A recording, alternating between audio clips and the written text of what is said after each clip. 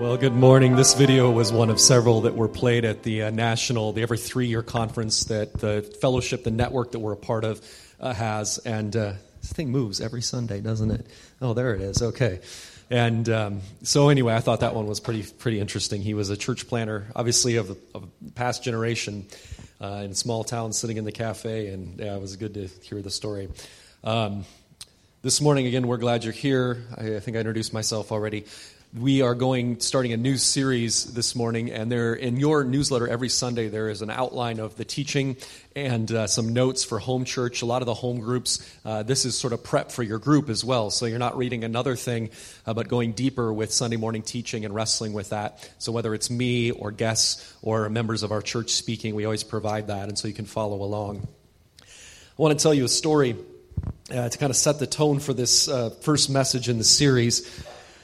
In May of this year, it was reported that Sonny Donnie Smith, age 38, who had been left out of a family event in Oregon, got his revenge on the rest of the family. Donnie Smith was sentenced to 3 years probation for what he did to get revenge on his family. He dialed in a terrorist threat that implicated his father and his brother, who were both traveling through airports at the time. Just let that soak in for a minute. In the States, calling it a terrorist threat on your family traveling through airports. You know that won't end well. He placed 2 anonymous phone calls to McCarran International Airport in Las Vegas and Midland International Air and Spaceport in Midland, Texas. Smith's father and brother were detained and questioned as part of an investigation which eventually yielded no evidence of terrorist activity. Father and brother were not actually terrorists. The temporary detention caused Smith's brother to miss his flights. The U.S. District Judge, Anna Brown, was reserved in her words to Smith, "I hope you appreciate what you really did disrupt not just your family, but the whole system," she said to him. Smith, who called it in, was tearful and apologetic as he stood before the court, and his attorney, Todd Bofferding, requested that his sentence not include community service because Smith's emotional needs were so pressing. Bofferding claimed his client suffers from high levels of anxiety and has been prescribed anti-anxiety, antipsychotic medication. As if to confirm his counsel's advocacy, Smith burst into tears at the end of the hearing. I think this story fascinates me because this family should have all been for each other, and if different things were happening, there should have been a certain level of communication. And I don't know all of the backstory with Mr. Sonny Smith's family, but he called in a terrorist threat on his own family because he was upset about something. In families and in doing life together, there should be a sense of unity at some level of who we are.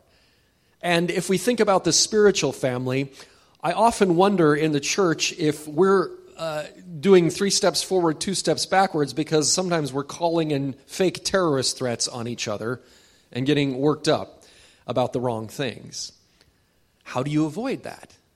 Well, learning personal peacemaking in Matthew 18 is a hallmark of what Christians should do, that we go to one another first and that we follow that process. But I think another aspect is learning what causes unity in the body. And I think being clear about who we are and who Jesus has called us to be is part of that. To that end, there was a team formed last fall called the Visioning Team here at Pilgrim, as we are looking at our new future together and moving into good things together in our community. And that visioning team came up with, revamped sort of our mission statement and came up with a vision statement for the church and some key values that they identified through prayer, through study, through laughter, through tears, really wrestling with this. This then was, I think there were 5 people in that group. Then they presented it to the board. The board had sanctioned this group. And the board then went through this as well and did some tweaks on it and also affirmed these statements. So about 11, 12 core leaders of our church, which is a pretty big segment of our leadership team in this church. And so they asked me, after they went through this and sort of affirmed this and approved this, if I would teach on it on Sunday, and then we will also be using it to communicate. It's up on the website. It'll be used in various ways, probably banners in here and outside eventually, about who we sense that God has called us to be as a people. And so for the next 3 Sundays, we want to unpack this as we start this new season, both in the life of our church and in the life of the fall and all of that in our larger community as well. The first message this morning is going to be about the mission of the church. The second message will be next Sunday about the vision as we drill it down and get more specific in how we at Pilgrim are going to live out what we're going to talk about today. And the third one will talk about values that this church has identified. Now, the mission is something that almost every Orthodox little old Christian church should share. I've told the story before. I preached a sermon very similar to this, as mission and vision and values tend to leak, and so we need to be reminded of this in a church that was going through renewal itself. And most of the church was quite excited, and some non-Christians and new people. But at the end of the service, a couple that had been in that church forever, well, maybe not forever, but for a very long time, came up to me and said, "Pastor, I hear you saying that this church is not for us."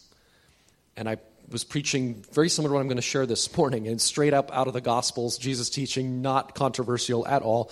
And I said, "Well, what do you mean?" And well, this great commission, this sharing, this Jesus being, this is not for us. This is not who we want to be as a church. And they had wielded power in that church and intimidated people for a very long time over third level and fourth level things. And that was indeed their last Sunday. And I blessed them, talked with our elders, and we put a letter together saying, "We bless you. May you find a church where you can serve joyfully." And we meant it.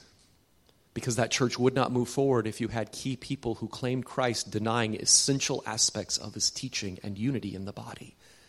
Now, I'm not saying that I expect anyone here to go. But be aware as you hear this, where is your heart in it? What is the Lord speaking to you? What are you hearing in your mind? Because the things we're going to talk about in the next 3 sermons are vitally important to having a true source of unity. We don't want to be calling fake terrorist threats on each other in the body as we seek to do Jesus' work and to love our city well. Amen? So let me read to you a passage from Psalm 133, and then I want to jump into the main points this morning. Normally, I like to rotate doing passages where we go verse by verse and then some topical. This is all topical, where we start with a topic and ask, what does the Scripture say about it? Psalm 133 is very simple, and then we're going to turn to Matthew in just a moment.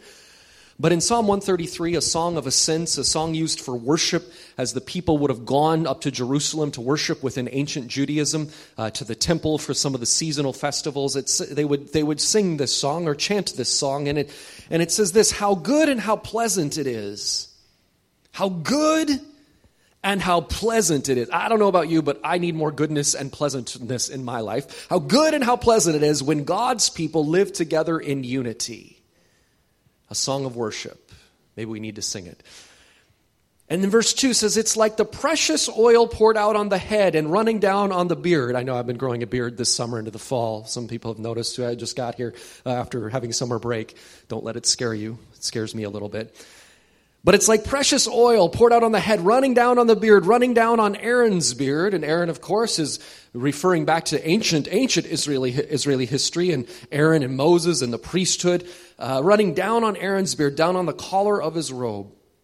It is this, the dew of Hermon, a mountain, the refreshing water coming down in the morning. It is as if the dew of Hermon were falling on Mount Zion. So these images of oil, which is precious oil of blessing and abundance, unity is like that. It is a precious thing that we should desire and we should seek, running down and overflowing. It is the dew, it is the water that sustains and refreshes, falling on the mountains. And then the last part of verse 3 says this: "For there the Lord bestows," or some older translations say commands, "his blessing, even life forevermore." There's something about a group of people that are unified, not all uniform. We're unique and we want to honor that. We'll get into that a little bit as well. But there is something powerful about an aligned group of people that makes a difference in the world. We know this in the natural. We see it whether we look at our political parties, whether we look at neighborhood associations, whether we look at those things. We know, but the church has always been sort of a basic community. And the essential is having a sense of who we are and what is our center. And when we are clear about that, there is a blessing that we walk into, a sense of abundantness, a sense of joy, a sense of even levity, a sense that we are walking in something that God is smiling on, and it is empowering for us. And so there God commands the blessing. So let's talk a little more this morning about our mission and our unity. I want to pray, and then I'm just going to unpack this. Father, thank you that you are here in this place. And thank you that this is a holy moment, as we were talking with the worship team this morning, the liminal place, a place where the sense of the spiritual and the physical are known in a more unique way when we gather together in real bodily community and proximity with one another and intention. And Lord, I'm a saint and sinner in process, and I cannot do this in my own strength. I can't change anyone's heart or mind. But I know that your word, rebreathed by your Holy Spirit in this context through what the apostle said is the foolishness of preaching and the worship of the gathering of all of us, that you can do amazing things. And so do your wonders in our midst, in our hearts, in Jesus' name. I pray, amen. Amen. Unity. For there the Lord commands his blessing. Larry Osborne, a church pastor, planter, leadership guy, said this about the roles of unity in the church, and that oftentimes the issues are personalities, learning that God blesses us as we grow with more unique, distinct personalities and working through what does that mean when we communicate well together. But there's also spiritual warfare involved. There's also principalities. There's the warfare that there is a force out there that does not want churches and people to walk in unity and in relationship one another, that is at active war within each of our hearts and even outside, sort of in the spiritual realm as well. And he said this, as a pastor, it's my job to help people move along to spiritual maturity, to make sure that as a church we're fulfilling both halves of the Great Commission, leading people to Christ and nurturing them onto full obedience in him. And he said there's many obstacles in churches regarding unity. There's division, there's turf battles, there's bitterness that sabotage the work of the Holy Spirit. And that one of the goals of pastoral ministry in Ephesians 4 of equipping the people is to help us work through conflict and do it in a healthy way. For those of you that know, I have some Mennonite background. And one of the things that are emphasized in that tradition is that biblical peacemaking is not optional. And that nobody really wants to live in a war zone in their own home. Yes, sometimes we need to have real conflict and work through it, but we learn to steward conflict for the greater good, for the sense of the things that God has called us to do together, both in our individual lives, in our friend networks, in our families, and in the local church. This place ought to be a place where our neighbors know they can come to have another resource to work through what's going on in their lives, both the good and the bad. And so there's different aspects of unity that we need to work on. But today we're talking about the big concept. Why do we get off mission if they're following along on the outline? What gets us off the sense of God's mission for us as a people? Well, one of it is, I think, we need to be reminded of it is because we get comfortable. We've been doing things a certain way for so long that we sort of forget why we're doing them or why we did them in the originally. You know, the old story of the woman who receives the pan from her mother, and she every Christmas they have a ham, and they always cut the ham in a certain place, and she didn't know why she cut the ham that way. And she didn't receive, I just murdered that story. But anyway, she cut the ham in a certain way. And it goes on, and she finally asks her, she passes on this tradition of cutting the ham in a certain way to her daughter in this family. And the story goes that the daughter asks the grandmother, why do you always cut the ham this way? And she says, it's because the original pan I had to cut the end of the ham off in order for it to fit. And by the third generation, it had became a ritual, an act of almost reverence in their Christmas family preparations. Sometimes we get so comfortable doing something, we forget why we're doing it, what was the purpose, and does it matter today? So I think sometimes we get off mission that we're going to define here towards the end because this purpose, this sense of mission leaks. We had some interesting discussions about different modes of communion this week with many different people, and I had fascinating discussions.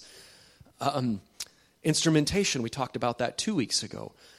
Pews versus chairs, buildings versus auditoriums or schools or homes, all of these things, they can become sort of ritualized. They can become traditions, but they're lowercase t traditions. They're not capital T traditions that are passed on by the saints all the ages going all the way back. So we have to wrestle with this. We get into comfort. Well, we always did it that way. Does it line up with the mission? Often we put burdens on people based on our comfort that they should never have to bear. When Christianity crosses cross-culturally, and it's always cross-culturally from all the way back into the New Testament, one of the earliest debates in the early church was how much should Jewish people who have come to follow Christ impose aspects of Jewish tradition and custom on Gentiles who are now following Christ. The book of Acts, we have the first great Jerusalem church council wrestling with this issue. And they came down to it and basically said that the only things they don't worship the idols, and I forget what the other one was, but they kept it down to like 2 things that were required out of all of the 636 issues of the law within Judaism. This first council was about, well, what do Gentiles have to follow all these Jewish customs? And the answer was basically absolutely not. Circumcision is not required. Baptism is required. I mean, these things they wrestled with, came through it, so this is not a new discussion. The distraction, I think, is another issue why we forget about mission. We get distracted by other things in our lives. Good things, but they get us off of great things, both in our personal mission that God has for us and our mission as a body. Purpose leaks when we disconnect our daily lives from the Spirit of God and freedom and wonder. Margaret Heffernan reports that an evolutionary biologist at Purdue University named William Murrer studied chickens. And he was interested in productivity, so he decided he wanted to study these chickens. And I think that's something that concerns us all, chickens. It's easy to measure in chickens because you just have to count the eggs. And so he wanted to know what could make his chickens more productive. So he devised a beautiful experiment with chickens. I think we're Vancouver. You can have chickens in the city, right? Yeah? Oh, yeah? Do we have any chicken growers or chicken raisers? Chicken farmers? I don't know. Okay. Chicken growers.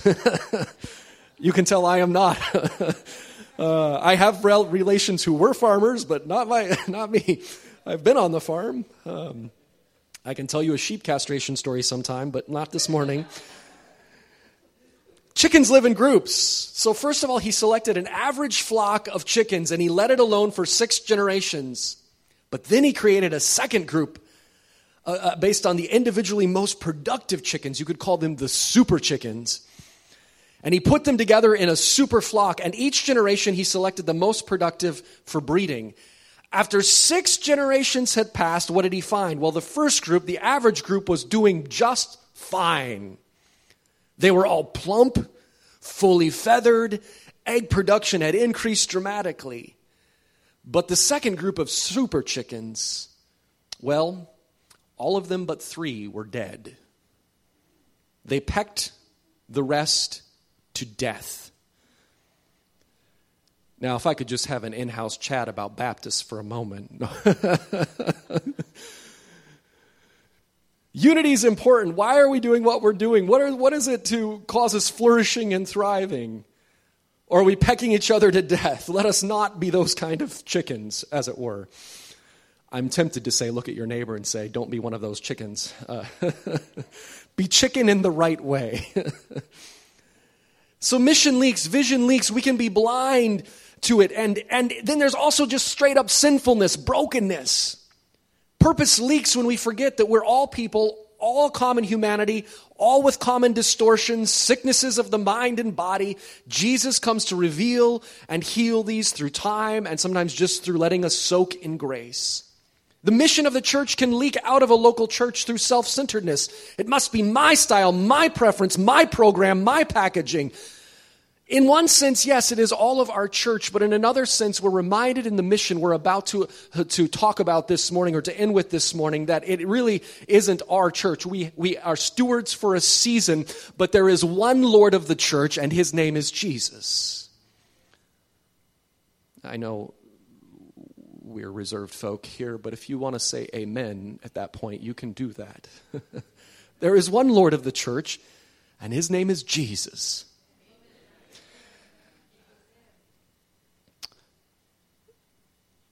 Well, that was kind of fun. Thanks. Sometimes we have a personal crisis of faith in our own spiritual lives, and then we sort of project it onto everyone else. Now, it's good to be a safe place where we can wrestle with doubts and real questions. Certainly our home churches, certainly some of our teaching, lots of other resources out there. But we have to be careful that we don't project our faith crisis onto everyone else and assume that that's how the whole church needs to operate. So we wrestle with that as well. Sharing our faith, serving, leaning on the faith of others. Sometimes you need to borrow someone else's faith. That's the joy of community as you're wrestling with things in your life. And that is powerful. But we have to be careful about not letting the whole church get derailed because I'm having a crisis of faith. Rather, the church needs to have a safe place for ones to wrestle with that. But be careful lest we define our whole mission around that. So let me just add a few more things before we get to the last part here. Why bother with a mission, vision, and value statement? Isn't that super corporate, Shell? Are you trying to turn this church into a mega church? Are you trying to turn this church into, I don't know, a franchisee of Tim Hortons, but the spiritual version of it? Are you? No, not at all. I think you see the concepts for mission, vision, and values in Scripture pretty clearly, and that's more modern language to speak about it, but what we're going to read as we into this morning will focus on this. But let me just say this, when you don't define who you are and who you sense God is mission, the biggest picture, which we'll talk about, vision where we drill it down, what does it mean, what are we leaning into our future here as a church, and then values that help us guide us in making decisions about ministry and strategies and programs and all the other stuff. If you don't define it, you will still have one. And a lot of different people call that a shadow mission or a shadow vision. Because there's always something that wants to fill that void in our lives, whether our lives as individuals or our lives as a church. If you're not clear on some of the purpose aspects of your life and values that you hold, other things will come in. There will be other people and other forces with agendas that want to steamroll whatever it is that you may sense. So you get clear on it. It allows you to have holy pushback and say, no, this is who I'm called to be. This is what I believe God has called us as a people to be. And these are the things that we will use to guard the gate in terms of who we are as a people and who we desire to be. If we don't have clarity on this, shadow missions and purposes sneak in. If I asked you this morning about what is the mission or vision of Pilgrim Church, if I did, I won't put anyone on the spot. It would be a fun exercise to do, but because I love you and I hope you love me, I'm not going to do that. But if I went through this room and asked everyone, what do you think the mission, even if this is your first time here, why do you think this church exists? I would probably get 150 different answers, and there's not that many people in this room. Some of you would have multiple. And some of them would be hopefully aligned with what we're sharing here, and some of them may be completely, for lack of a better word, just out there. Why do we exist? If I asked you why you go to Pilgrim, there would be good things and things that are probably not so great. I want us to understand that the purpose, the mission, vision, and values of the church should not ever be things like I go to the church simply because of the building or the style of music. I don't go to the church because they run program X, Y, or Z. I go to the church because of something bigger than that. And that bigger thing can help us define music and programs and those other things for each season of life in the church. But those things are things that are sort of means to the bigger ends of what we want to be clear on as a body in this new season. It's never really a choice between no mission and a mission, but rather who and what is your unstated mission. Churches all over North America are in decline because they may even have a mission statement, but they don't necessarily know it or make decisions based on it. But their mission statement is we're just trying to hold it together. We're just trying to keep it together. Just for another week. Keep the lights on for another season. Keep the plates spinning in the air. And I'll tell you what, nobody in their right mind after time is enthused by that or wants to pour their life into that. Nobody wants to keep a club going just for the sake of keeping the club going. The good news is Jesus hasn't called us to be that kind of club or a club at all. Well, I have more that I want to say, but Let me share with you another story, and then we'll get into alignment and the mission. In her book, Grapes of Wrath or Grace, Barbara Borkhoff tells the story of a group of American tourists who were taking a bus tour in Rome led by an English-speaking guide. She goes on and says their first stop was a basilica in a piazza which was surrounded by several lanes of relentless Roman traffic. And after they were all dropped off safely, the group climbed the steps for a quick look at this church. And they spread out to board the bus, which was now parked across the street from the church, bus across the busy street. And the frantic guide shouted for the group to stay together. He hollered out to them, "You cross one by one, they hit you one by one. But if you cross together, they will think you will hurt the car. They won't hit you." Sometimes at Pilgrim, we're crossing the busy street one by one. And sometimes it's some of us driving the cars hitting each other, but, some, not most of us, but there's a few, But if you cross together, there's power in that. Kerry Newhoff, who's a Canadian church consultant and was a pastor out in Ontario, in Barrie, he talks about the importance of alignment in a church. And I shared this at our retreat last year. And he says everybody's in favor of aligning their organization or their church, but few people seem to be able to pull it off. He said churches that get serious about this experience great power. And he says alignment does a few things for us. And just hang with me as I read this list and then as we close out. He said alignment creates a badly needed dividing line. Being everything to everyone is pretty much the same thing as being nothing to everyone. Being everything to everyone is pretty much the same thing as being nothing to everyone. He said, few groups struggle with this more than the church. Alignment forces us to be about a few defined things rather than being about everything, which is really doing nothing because you're doing nothing well. And once you choose the things you're going to do and align around it, people who want you to be about everything will sometimes leave, and that's okay. We can't be about everything. Even if we were 20,000 people, even if we were the size of Joel Osteen's church in Houston, some would not consider that a church, but whatever, another day. Even if we were that size, they can't do everything. And you would probably find more alignment in their organization than many small and floundering churches across North America. We do this, we will not do this. Last night I went to the book signing for April Yamasaki, who was writing about 4 gifts about self-care.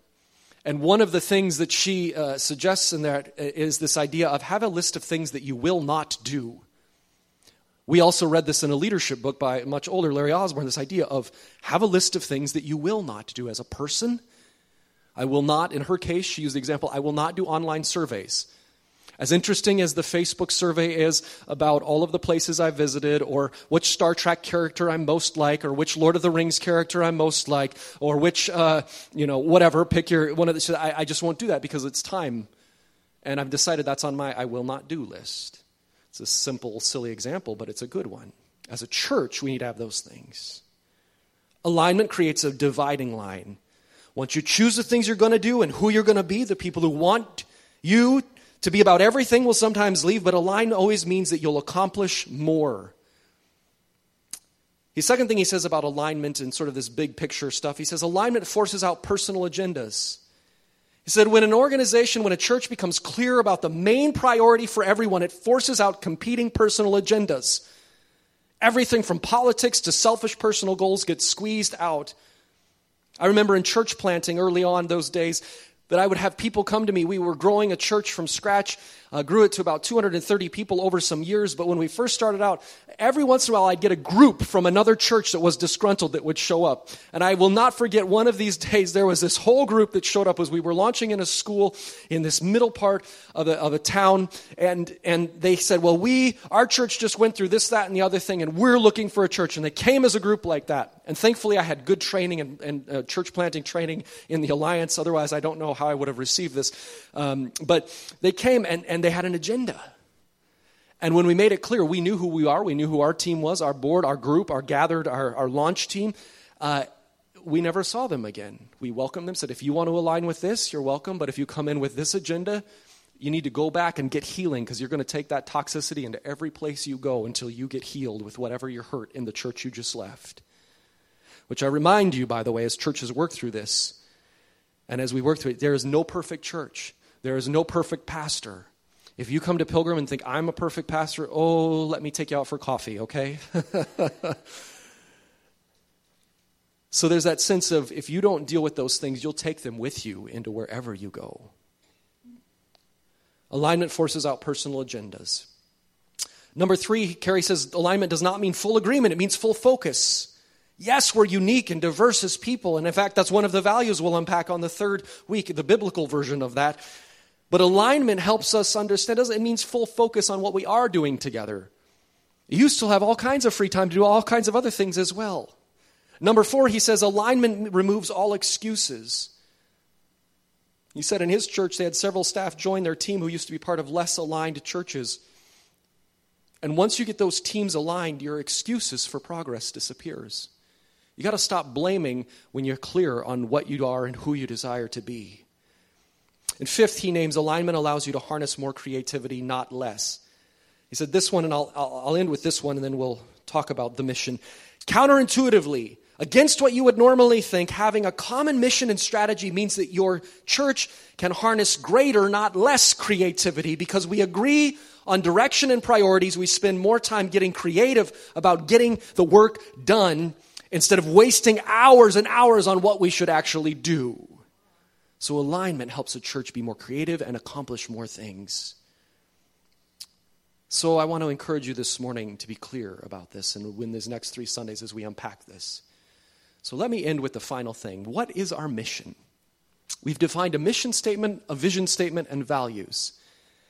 And the mission statement is sort of the broadest, overarching one of these statements. In fact, I would be so bold as to say if you go into any church that claims Jesus and some version that sounds or looks like this does not exist, you should ask, why do they exist?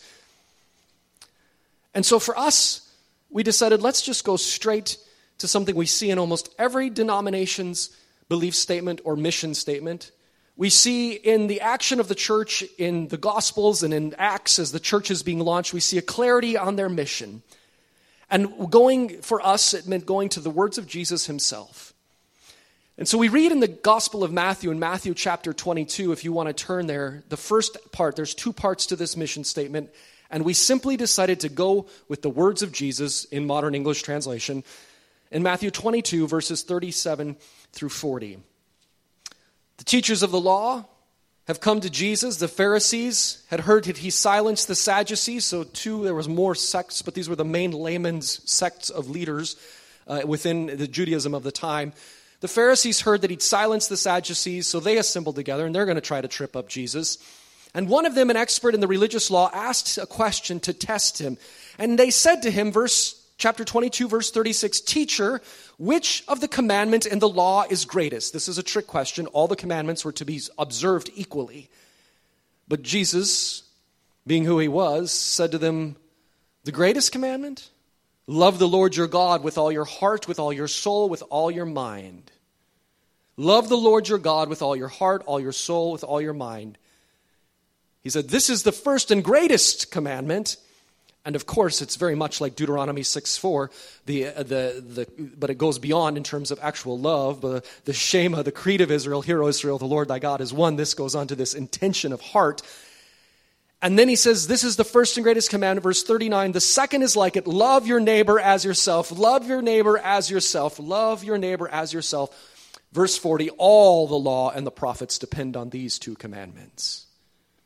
That all of Old Testament law is getting us to learn to lean into the love of God with everything that we are, our being, our substance, our stuff, our soul, our spirit, our thinking, all of it, and to learn to love and to live as neighbors well and help people flourish.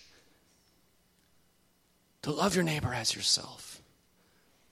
These are core.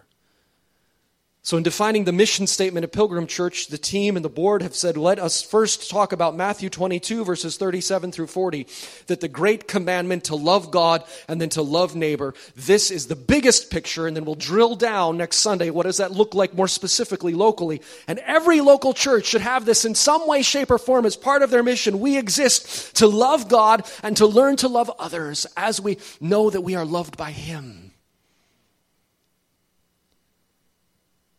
Say, well, where did that?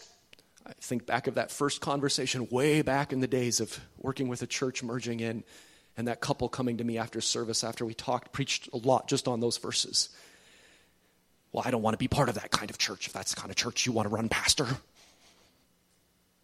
The Holy Spirit stopped these words, but what I wanted to say was, well, may the door not hit you on the way out. I'm just saying that to you years later. Because when churches are not about this, they become a social club. They become toxic.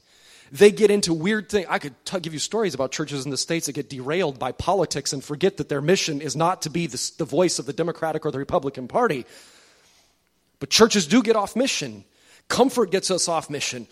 Well, if we don't have electric guitar in church, Pastor, I can imagine that another 20 years from now or 30 years, maybe more, there's going to be a conversation. If we don't have electric guitar in church, Pastor, I just can't worship.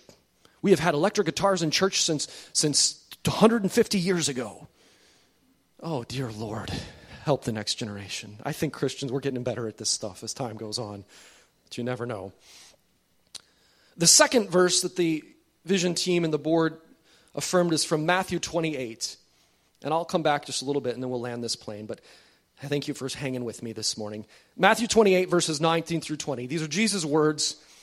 After he is risen from the dead, he appears on earth before he ascends into heaven for the final time, and he does some teaching.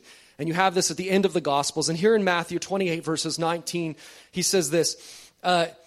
He said, therefore, well, let me back up. I'll start at verse 16. It says, so the 11 disciples went to Galilee to the mountain Jesus had designated, where he's going to ascend into heaven as his final farewell to them.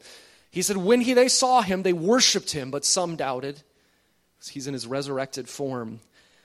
And then Jesus came up and said to them, all authority in heaven and on earth has been given to me. Therefore, go make disciples of all nations, baptizing them in the name of the Father, Son, and Holy Spirit, teaching them to obey everything I have commanded you. And remember, I am with you always till the end of the age. Every church, every local church, every denomination, every independent network, the Great Commandment and the Great Commission should be at the core of their big purpose for being, and then they drill down into what that looks like locally in vision and other ways. Go make disciples of all nations. Go making disciples. It's better to read that all together as one. Go making disciples of all nations. You'll read when we get into our vision statement and values that we take this seriously, and we want to take this even more seriously. Our church is a church mainly of first, second, and third generation immigrants. Almost, not all of us, almost all of us. God has brought the nations to Vancouver. He has brought the nations to our city. And many of us have family all around the globe, almost every continent, even in this microcosm. How can we continue to grow and have unity unless, of course, we continue to focus on Jesus and celebrate all of the other aspects of culture, but remember that our center is his claim on us. And then he calls us to continue the perpetuation. Go make disciples of all nations. And that going is both going into our neighborhood and going around the world in various ways. Baptizing them, bringing them into community in the name of God. Not in the name of the preacher's preaching style. Not in the name of what clothing you may or may not wear on a Sunday morning. Some of my Mennonite background's coming through on that. Not whether or not you, I could add another one, drove in a buggy or came in the latest, snazziest car. I saw a Bentley out there at the Oakville or Oak Ridge Mall the other day with guards all around it. Couldn't even get close to it. I just wanted to smell it and couldn't even get that close. They could tell just looking at me, right? Yeah. Not in the name of the instruments. It's electric guitar or my life. No. In the name of the Father, Son, and Holy Spirit. Teaching them. So there's a teaching mission of the church to obey what Jesus commands. We need to dig into the Word this year. We need to have a new emphasis on knowing the Scriptures, knowing the words of Jesus. And then he promises this. If you stay focused on my mission, my commission to you, he started off by saying, all authority has been given to me. And then he tells them at the tail end of this, and remember, I am with you by the power of the Spirit, as we learned last Sunday, to the very end of the age. You want the power of God loose in your life? Get in alignment with Jesus' mission for us and for you. You want your work to be blessed? Get in alignment with his mission for you. Start to see your workplace and your neighborhood as a place where God has sent you as a missionary God, as someone to share the outrageous love of Jesus Christ. Humbly, the church has got it wrong in the past, but that doesn't mean we throw out the whole mission. It means we learn how to do it more in line with the one who gave it, in humility and in love and outrageous life-giving grace. These things are at our center. Simon Chan, in his book Spiritual Theology, says this: the mission of God is first the extension of the Trinitarian, Father, Son, and Holy Spirit, 3-in-1 life, in which the Father sends the Son into the world. And secondly, the mission of the Son is carried out by the anointing of the Holy Spirit. And then the Spirit of God is in turn, the Holy Spirit is in turn sent by the Son to continue the mission of the Father on earth. He finishes this by saying the life, death, and resurrection of Jesus and Pentecost make up one continuous mission of the triune God. You want to experience the life of the Trinity, the dance of divine love, the power of the... Again, I love the phrase. I know it probably irritates some of you, the deeper and older magic, but there it is. You want to experience that life? Get on the mission of God. Don't fight over third and fourth level things. Don't be disunified. Celebrate diversity as we have a higher source of unity, and then we can easily lean into all of those things. And so this morning I say to you, Pilgrim, our mission is very simple. The Great Commandment and the Great Commission of Jesus. And in fact, any church you go to that claims the Scriptures and orthodoxy, you should find this in some way, shape, or form. It should be a litmus test, in fact. The biggest purpose of why they exist. So what do we do with this? What are the takeouts? How do we apply it this morning? And I'll invite the worship team. I don't know if they're doing something as we close, but they can come on up as we do the takeouts. I don't know about you, but this is important stuff for me. And I get excited about this, and as we drill into our vision next week, I'll probably be beside myself with excitement. But to me, this is stuff that as a pastor, it's so basic, but we leak. We leak vision. We leak mission. We forget. We forget it was somebody that cared about this that helped us become Christians, or someone in our family become a Christian, or some generation past become a Christian. They wrestled with this. So what do we do with this mission statement? Well, I think it needs to be at the top of what we do and who we are. As we talk about these verses and then the vision next week, I think it would be good for everyone who wants to be part of Pilgrim to memorize these passages. Memorize the Great Commission and Great Commandment.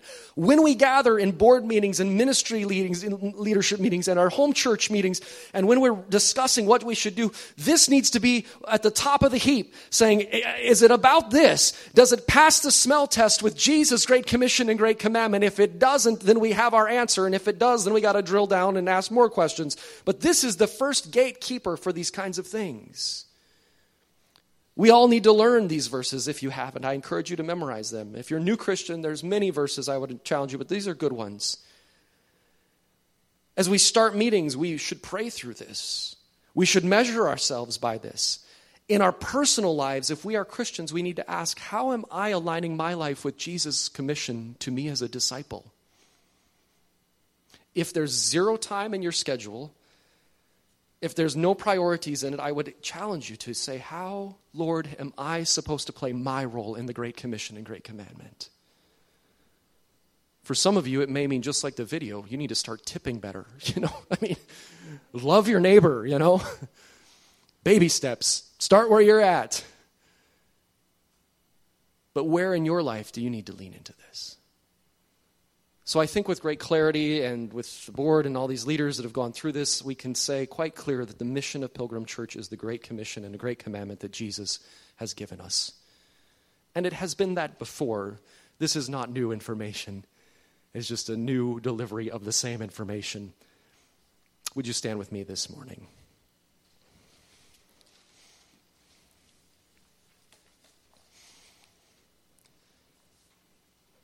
Now, if you heard that and it made you angry, I hope it didn't. I hope no one had that. But if you did, now I've had this experience as a pastor, as I've shared. I'm going to tell you how to respond. Don't go yelling at somebody. Don't even talk to your best friend or your spouse. You need to take that to the Lord. Because these words are not mine, nor are they pilgrims. They are the words of the gospel of Jesus Christ. And you need to wrestle with that, and you need to do some heart work. If you decide to ignore my advice and go try to have one of those conversations like I had early on, Pastor, this church isn't for me, about the Great Commission, Great Commandment, I will lovingly continue to challenge you to wrestle with it, and to wrestle with Jesus and the New Testament. And quite frankly, I will ask, where are you at with God? Because if God thinks all the same thoughts you do and hates all the same people you do and likes all the same, you're probably not worshiping God. You're worshiping yourself, and you're putting him in the place of God. I wanted to end on a happy note, though. But this isn't my first rodeo, so I know. But I hope in this room that no one reacts towards that in a negative way if you claim to follow Jesus. But that our church can begin to have more clarity and alignment as we move forward in the new things. Because the rest is just window dressing. As someone at prayer meeting on Saturday said that they were reading in their devotions from 1 Corinthians 3, I believe. Minnow Simons loved to quote this verse too, so it really popped out at me when they said it, that there is no other foundation than the one which is already laid, which is Jesus Christ. There is no other foundation than him and his words to us. So Holy Spirit, move in this house.